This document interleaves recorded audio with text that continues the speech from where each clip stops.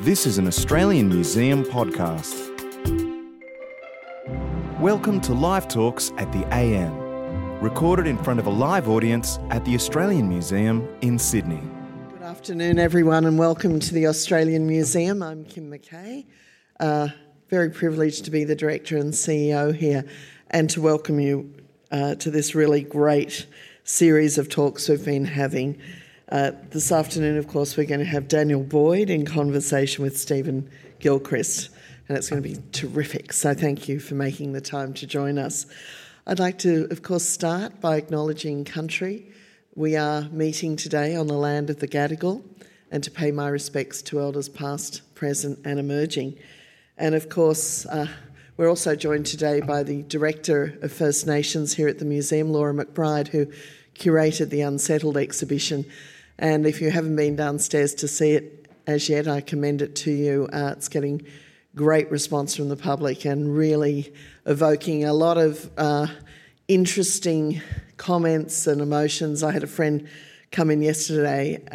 She brought her children through and she said that they were intrigued to listen to all the other people looking at the exhibition and hear their comments about it. So we're very proud to present this really significant exhibition at the Australian Museum at this particular time in history. Now, this is the penultimate talk in our Lunchtime Conversation series. The provocation for the series came from our 200 Treasures exhibition in the Westpac Long Gallery.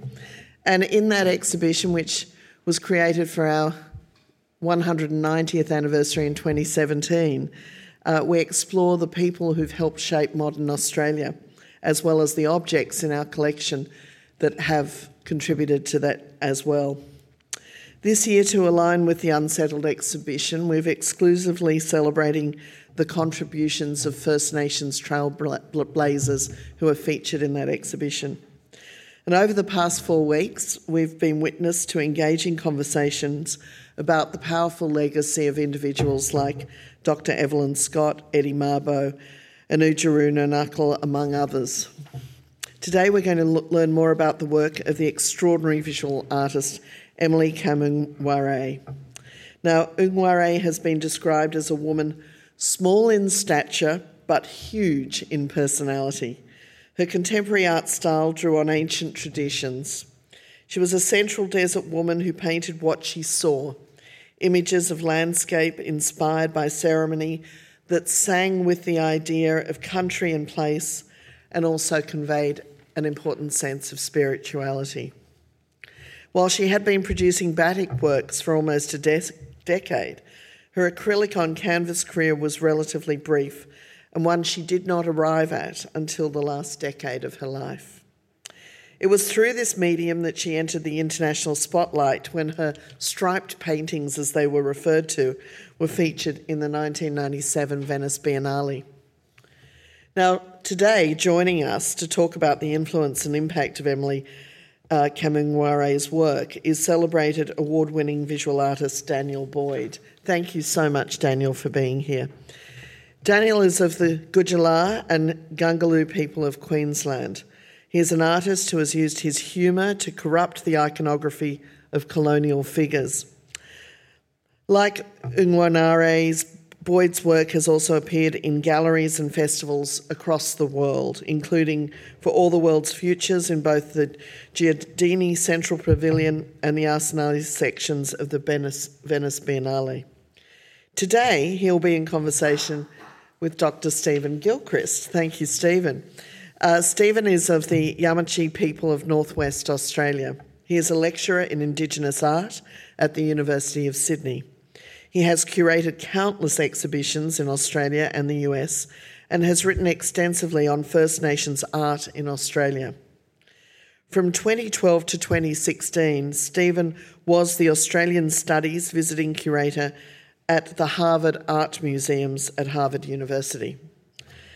Now, I want to make my apologies to all of you today and to our wonderful speakers today, as I can't stay to hear this talk or this conversation because today is the Australian Museum's board meeting.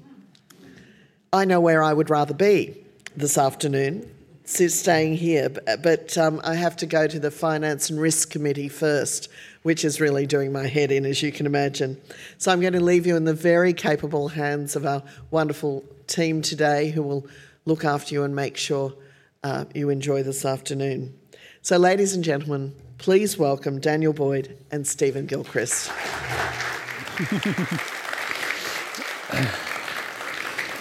Thank you very much, Lee, for that introduction.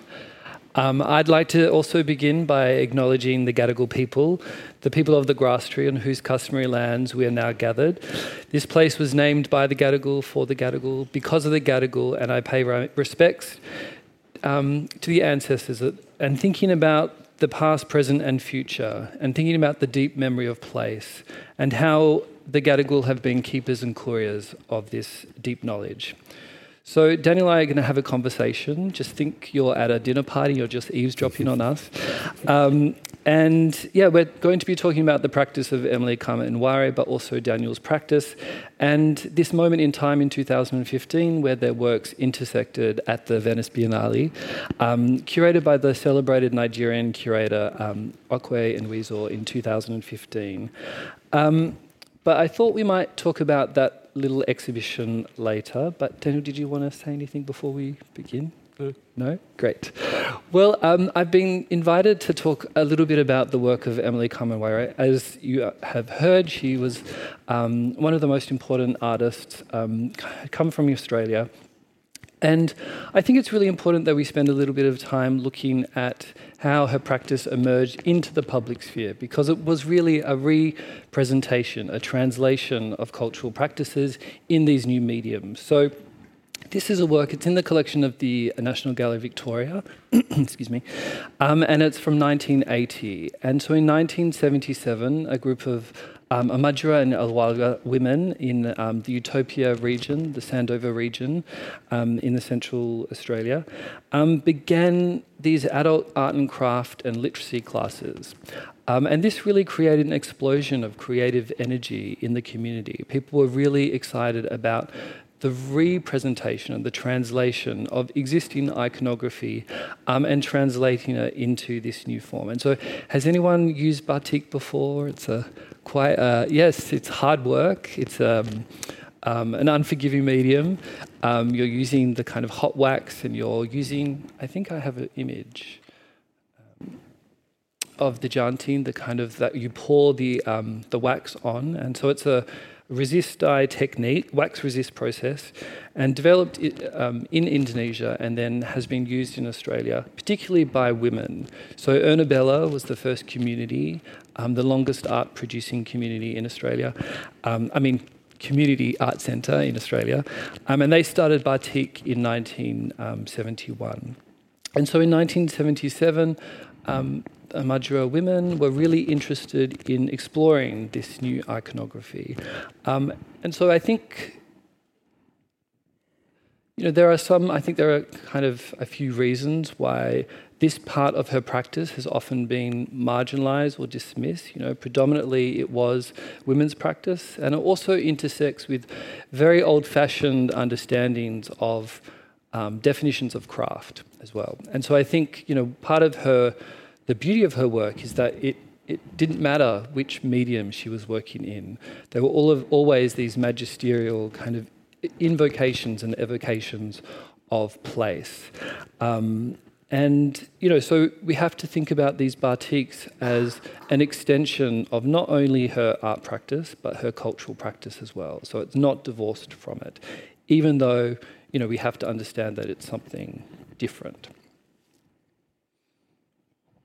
So you can see her exploring this kind of early iconography. One of the things you can see is the kind of emu tracks in this work. And then, she was really interested in moving into works on canvas and paper. With the batiks, there are multiple dye baths. It's quite a long, protracted process. And it said that she was really interested in the immediacy and the kind of... the quick drying acrylic paints that she wanted to use on canvases.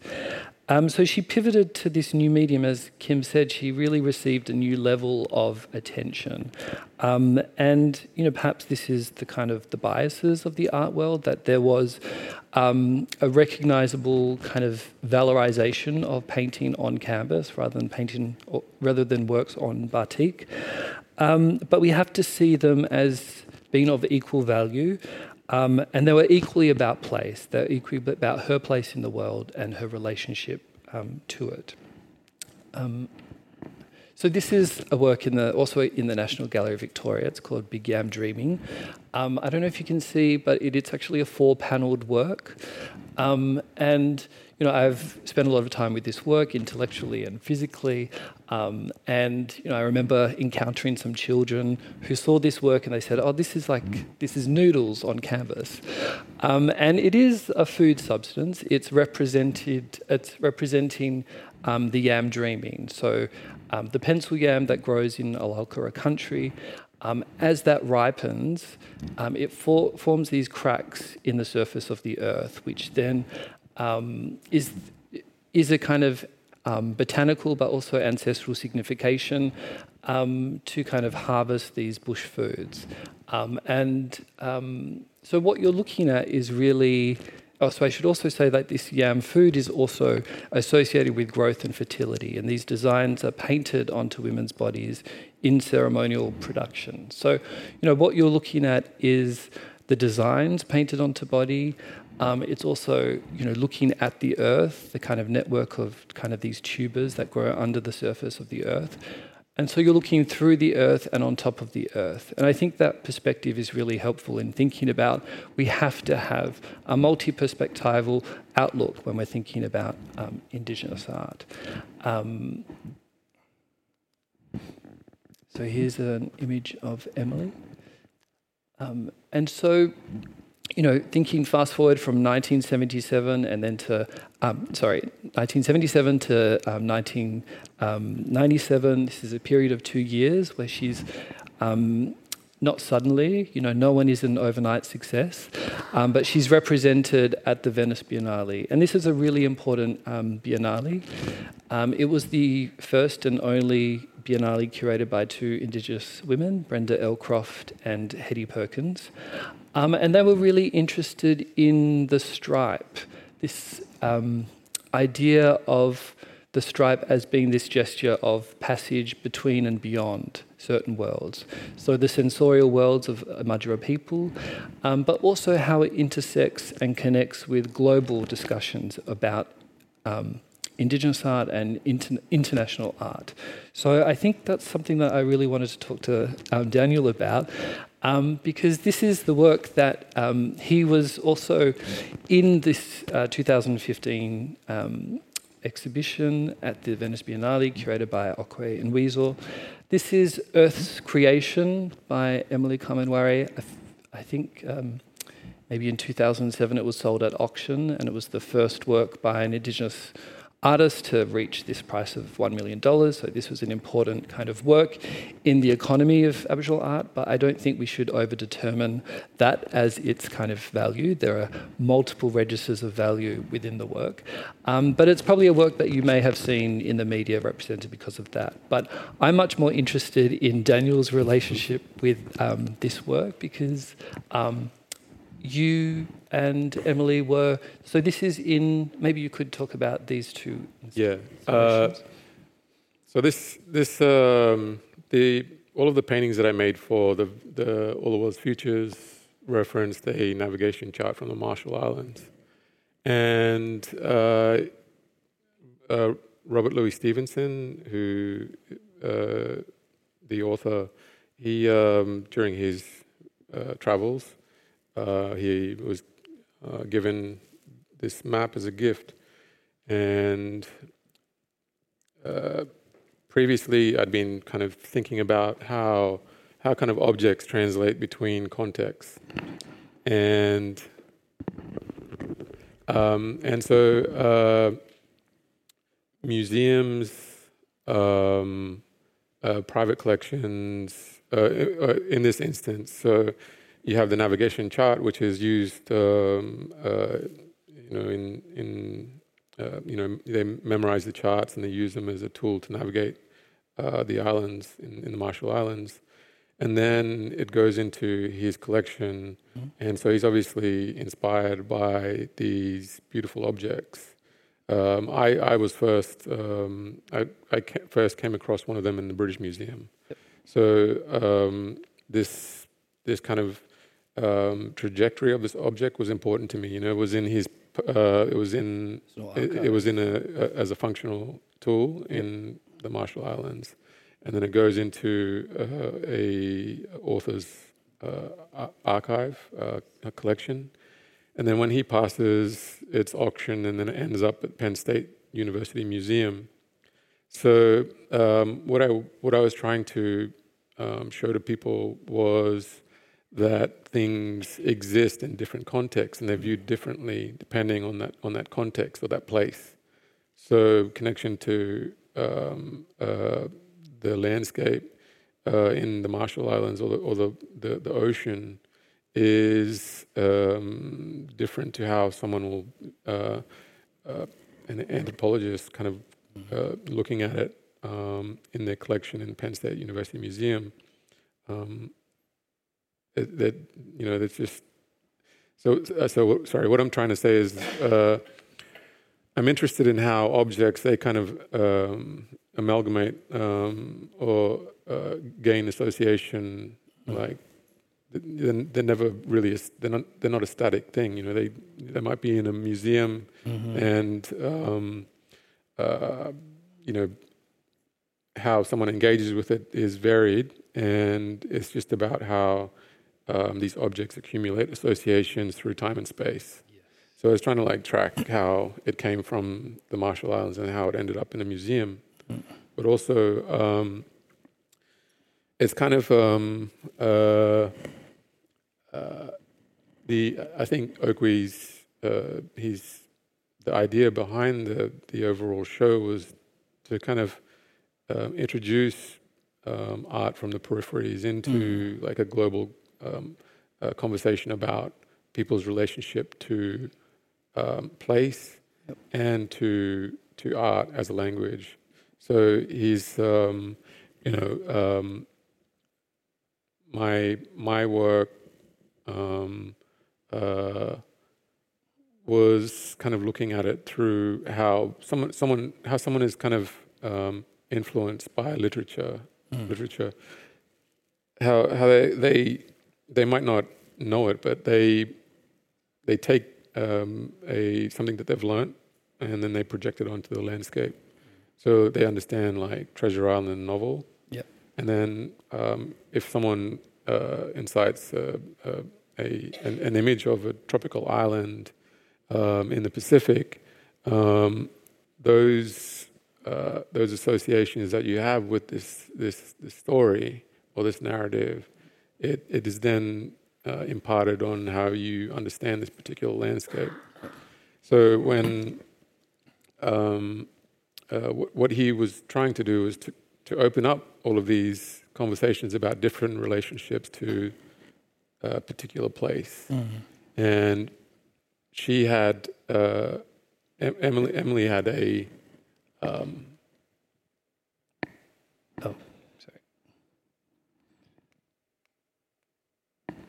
So within the Giardini, where her work was shown, I was kind of on one side of the Giardini, and she was on the opposite side. So we kind of flanked the central pavilion in the Giardini. And do you want to just tell people what the central pavilion in the Giardini is? Oh yes. Yeah. So in Venice, the central pavilion is in the gardens section of the Venice Biennale, and scattered in the gardens are the national pavilions from around the world, and the main exhibition is kind of in two parts. So you have the central pavilion, and then you have the Arsenale, where the main curated exhibition is. And so my work was both in the Central Pavilion and the Giardini. So Okwe was using my work to present that these things were operating differently in different contexts. And I think when you were talking about the yam and the surface of the earth, I spoke to Okwe. So Okwe came out here maybe a year and a half prior to his show, and we spoke about different philosophers, but there was one in particular that that drove a lot of his kind of the ideas behind his kind of presentation at the Venice Biennale, and his name is Edouard Glissant, and he was from Martinique, and we spoke about one of his ideas, which is tremblement. So it's kind of like he called it like a trembling thinking. So like how thought isn't a static thing, it's like a continuous thing that's always moving and shifting, and I think that's important when we understand our relationship to the rest of the globe. Yeah. It's like we're at a point in history where we're becoming too homogenous in our understanding or relationship to place, and we're losing all of these local rituals that we have in a particular place. Yep. So, well, even I've always been a bit skeptical about the title of this work, Earth Creation, as if it would pretend to talk about the whole Earth rather than specific parts of the Earth, that very specific relationship to place. So maybe that it does anticipate this loss of specificity that we're seeing in this contemporary globalized discussion. Like maybe we have to care less about the globe and more about the Earth, specific places within the Earth that we have a relationship to. Well, there's beauty in difference. So it's about challenging like homogenization of like cultures and like people relating to a particular place, and that's what Okwe was doing in his show. He was like taking different spiritual connection to a place, and like she was presenting something like Earth creation. But you think about different spiritual representations or kind of like connections to history, and they all have their own way of speaking about things like this. It's just about acknowledging all of those things. Yeah, and so I think we have to, there's these double hinge meaning that it's not just about place, but a relationship to place as well, and how people make meaning through place. And I was just wondering about, what that opportunity of being in the Venice Biennale, how that maybe changes the critical reception of, Indigenous art internationally. Perhaps it can be a very binary conversation in Australia, like Australia versus Indigenous art, or maybe that's too gladiatorial. But, once it's part of an international dialogue, does it change? Yeah, I mean, it does. It's when people from outside of Australia look at Australia, they don't have those entanglements with colonization. So they don't have like these associations to history. There's no bias when they look at any particular person's representation of their. And do you find that liberating? Do you find that difficult because you have to explain more, or? No, it's very liberating. Yeah, but it's also being a part of this particular show. There were many people from the peripheries that were experiencing the same kind of reception to their visual language. Yep. And so there was, there was a confidence that was gained from being associated with other people that were speaking about their relationship to locality. Yeah, and I think there's two things going on. Maybe that there's power in the peripheries, and also that you can deprioritize the centre at the same time, but also maybe shift, that binary of the periphery and margins, the periphery and the centre as well. Maybe they are much more interconnected than we give them credit for. Yeah, I mean the center.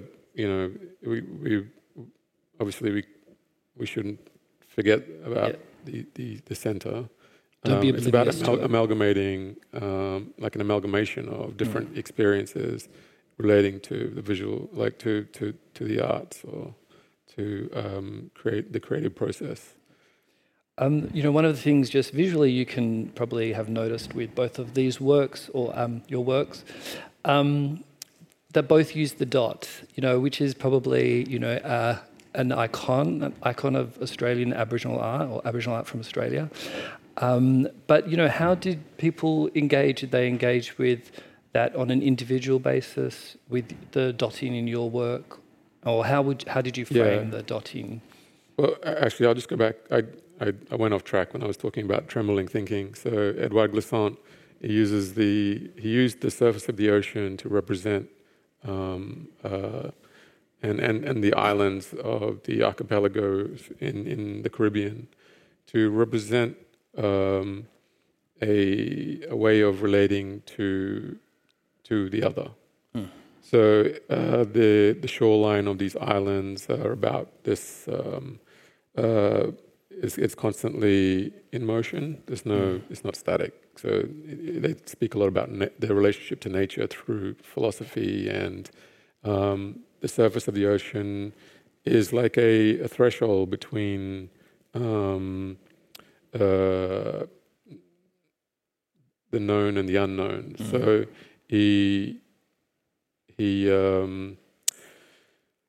So he uses the archipelagos to speak about this thought. Like, you know, you can't, when you come to someone, it's you have a conversation with someone on an equal level. Then you're not projecting onto that person what you think they are.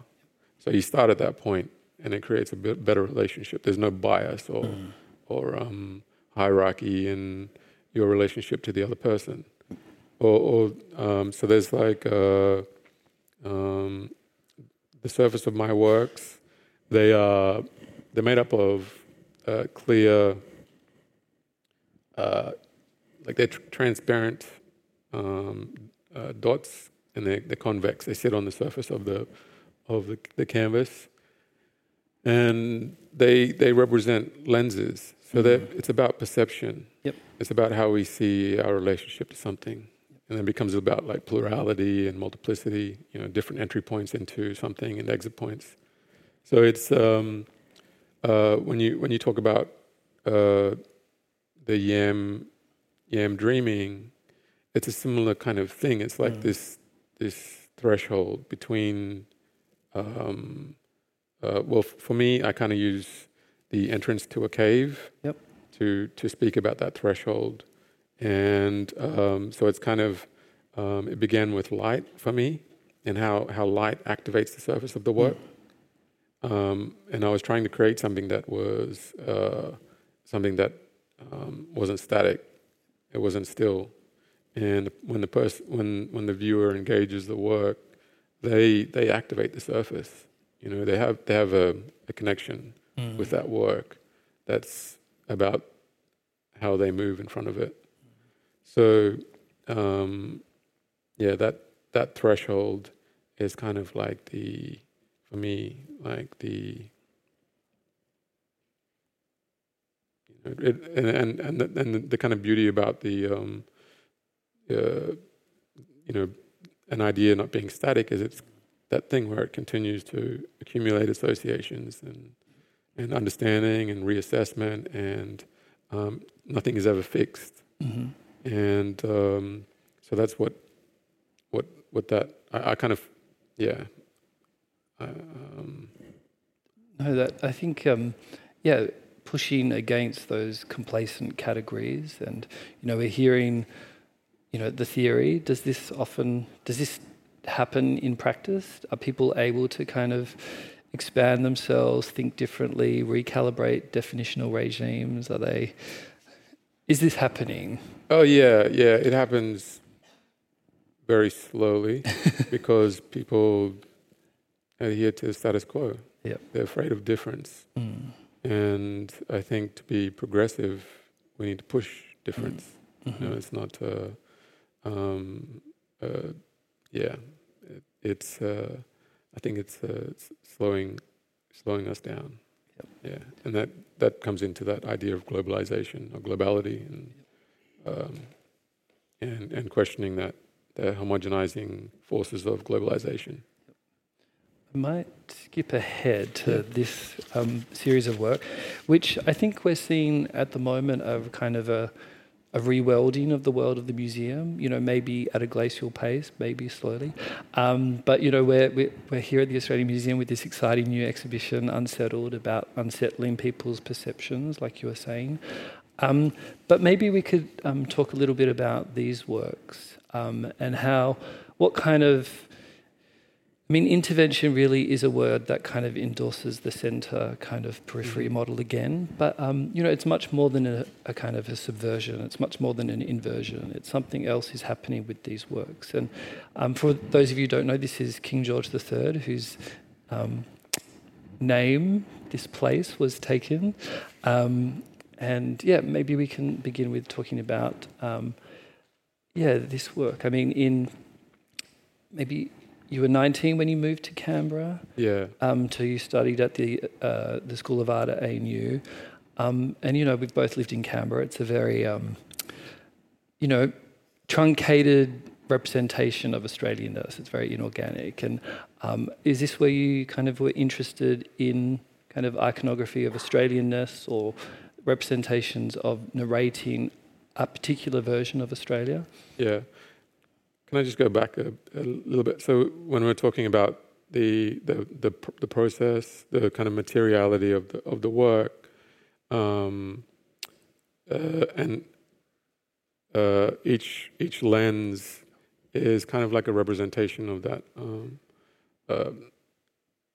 One's right to Glissant calls it opacity. So one's right to opacity means that you can't, like, you don't allow yourself to be projected onto. And that's that thing about the equality through that perception. Yep.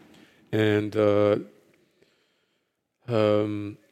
so what drove a lot of my interest in these icons was trying to shift how people were projecting onto the landscape. So when Captain Cook came to, well, when Lieutenant James Cook came to Australia, he was projecting an understanding of what they believed that landscape should be. Can we go to this work and talk about? Yeah.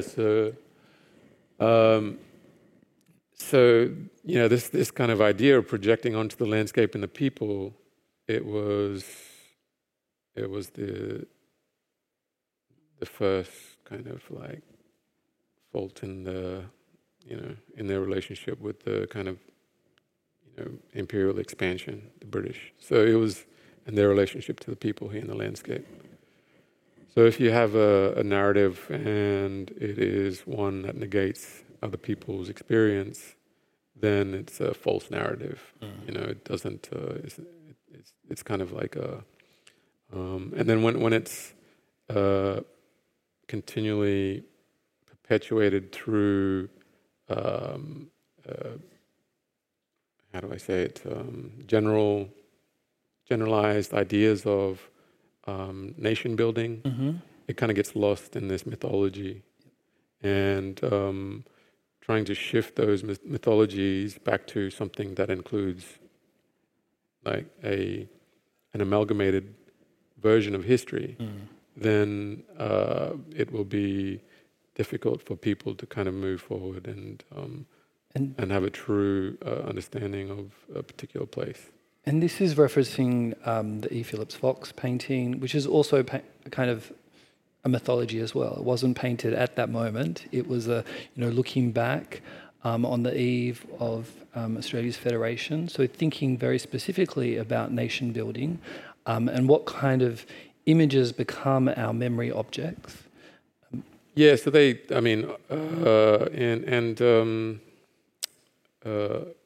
if you have multi-generational experience with a particular icon or image, things become truth. Yeah. which generations of people visiting the National Gallery of Victoria would have seen that E. Phillips Fox painting. It seeps into people's consciousness about the particular ways in which a place was claimed, illegally through piracy. I think it's one of the really interesting kind of interventions into the work is that you have taken out Aboriginal people in the painting and replaced them. Yeah, I mean, it was a comment on the how we were classed as flora and fauna before 1967. So also it was about that projection. So there were these grass trees were commonly known as black boy trees. And it's because of the central stem looking like a spear. So it's about projecting something onto the natural world. It's like it's a black boy behind a tree, and so that's kind of where that came. That intervention was kind of because of that. And so you started this body of work. When did you start thinking about those iconographic works? Well, I was at art school in Canberra, Yep. and they just purchased the John Webber portrait of Cook, and I was interested. This is Banks. This is Joseph Banks. We've got our lovely Banks here, I think. And so I was just kind of interested in how we collectively relate to it. Yep. Because I didn't. I had a different understanding of this image, and I was interested in the kind of the how these images create a situation where they've gathered all of these relationships, Yep. and they become icons. Yeah. And so I was interested in the power of the language of portraiture in the 18th and 19th century in England. So I was totally into English portraiture painting. Yep. And I was kind of looking at the language and understanding how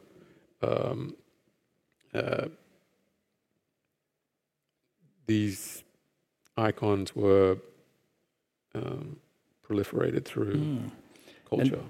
And I think, we have to understand that colonization is not just this temporalized moment of, invasion. It continues and it enters into our national institutions, into our consciousness. We can, like the door frame is it's a reference to the Enlightenment, how museums came to be. We've got columns in here that reference Well, I think Greek architecture, and so the structures that we exist in, the language of imperialism and power, it's very present, and so it's about kind of adding to that, because we don't want to forget about that part of how we got to this point. It's about making people aware of what that what the door frame is doing. And we're not. Yeah, we have to insist that we're not all children of the Enlightenment. We don't all kind of share the same values, and which is why I particularly love this work, where you have kind of inserted your face into this specimen jar. How do we survive empire? How do we not become a victim of empire? Yeah, I mean, it's just what we do. We share our experience. It's like we've been sharing our stories for thousands of years. There are these really amazing, deep connections to land and the people in the landscape. So, and the museum is a kind of very charged place, ancestrally and colonially, and how what is the productive value for you of working in museums? What do you want to achieve? What do you get out of it? What do you? I mean, there are many ways that I engage with the museum, but I think it's the remnants of kind of the Enlightenment and the museum structure that need to evolve and include as many voices as possible and different ways of engaging with their collection. And it's important that people have the opportunity to have shows like the one that's on at the moment. It's like it's about sharing our experience so that hopefully other people will understand how we exist in the society. Well, I think we're probably nearly out of time, but I 5 more minutes? Okay. We can still talk about that because, I do think that when I first saw this image, I was thinking about, the politics of repatriation, specifically, human remains, but the debate is also, around, the return of cultural artifacts as well. I was really interested in your kind of residencies that you've done in museums, particularly in the UK, some of the works that you've done there. Yeah, I mean, I was very privileged to be able to kind of engage a collection at the Natural History Museum. It was at times very challenging because I worked directly with the Human Remains Unit at the museum. So I had seen human remains that had possible connection to a country.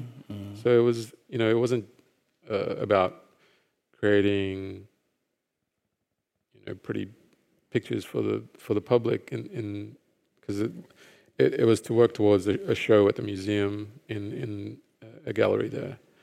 And so they were taking their human remains collection and putting them into these new conservation grade boxes that were like, archivally safe, and they had there were origami kind of folding boxes, and one end of the box would like fold down like this. So and it had a tray that sat in the box, so you could slide the tray out to look at the skull. But this gesture to me was very important. It kind of meant that you weren't touching the skull. It's an archival thing as well as being respectful to the fact that they were a human being, not just an object. And it was challenging. These works are challenging the fact that like Aboriginal people weren't objects; they were humans. And that's kind of what I was talking about by inserting myself into these images, because he had all of these things that he collected during his grand tour. Joseph Banks was actually very powerful, and he was much more important to the British Empire than Cook. And he did things like open up. His knowledge of the natural world helped to break monopoly on different markets. So it was about his knowledge to break economic control of different markets in the world. So he had like the tea industry. He organized the bounty to transplant the breadfruit to Jamaica to feed the slaves there, because it was such a huge part of the British economy. The taxes were huge. They had to. It was about productivity. They didn't have a staple food in Jamaica. Yep. So, I don't know where that was going. It was just kind of like all of these connections through the Enlightenment, Joseph Banks, the Royal Society, the British Museum, then becoming the Natural History Museum. He's a key figure in their collection. And a lot of the things like the Banksia, his Florilegium, they're very important documents. And it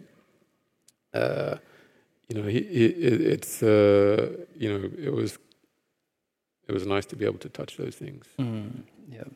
I think we're definitely still living with the legacy of those taxonomies within museum collections, within art histories.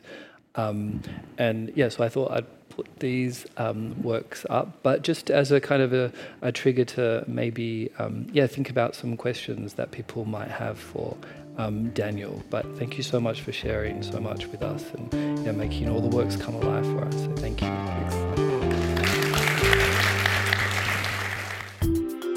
This has been an Australian Museum podcast.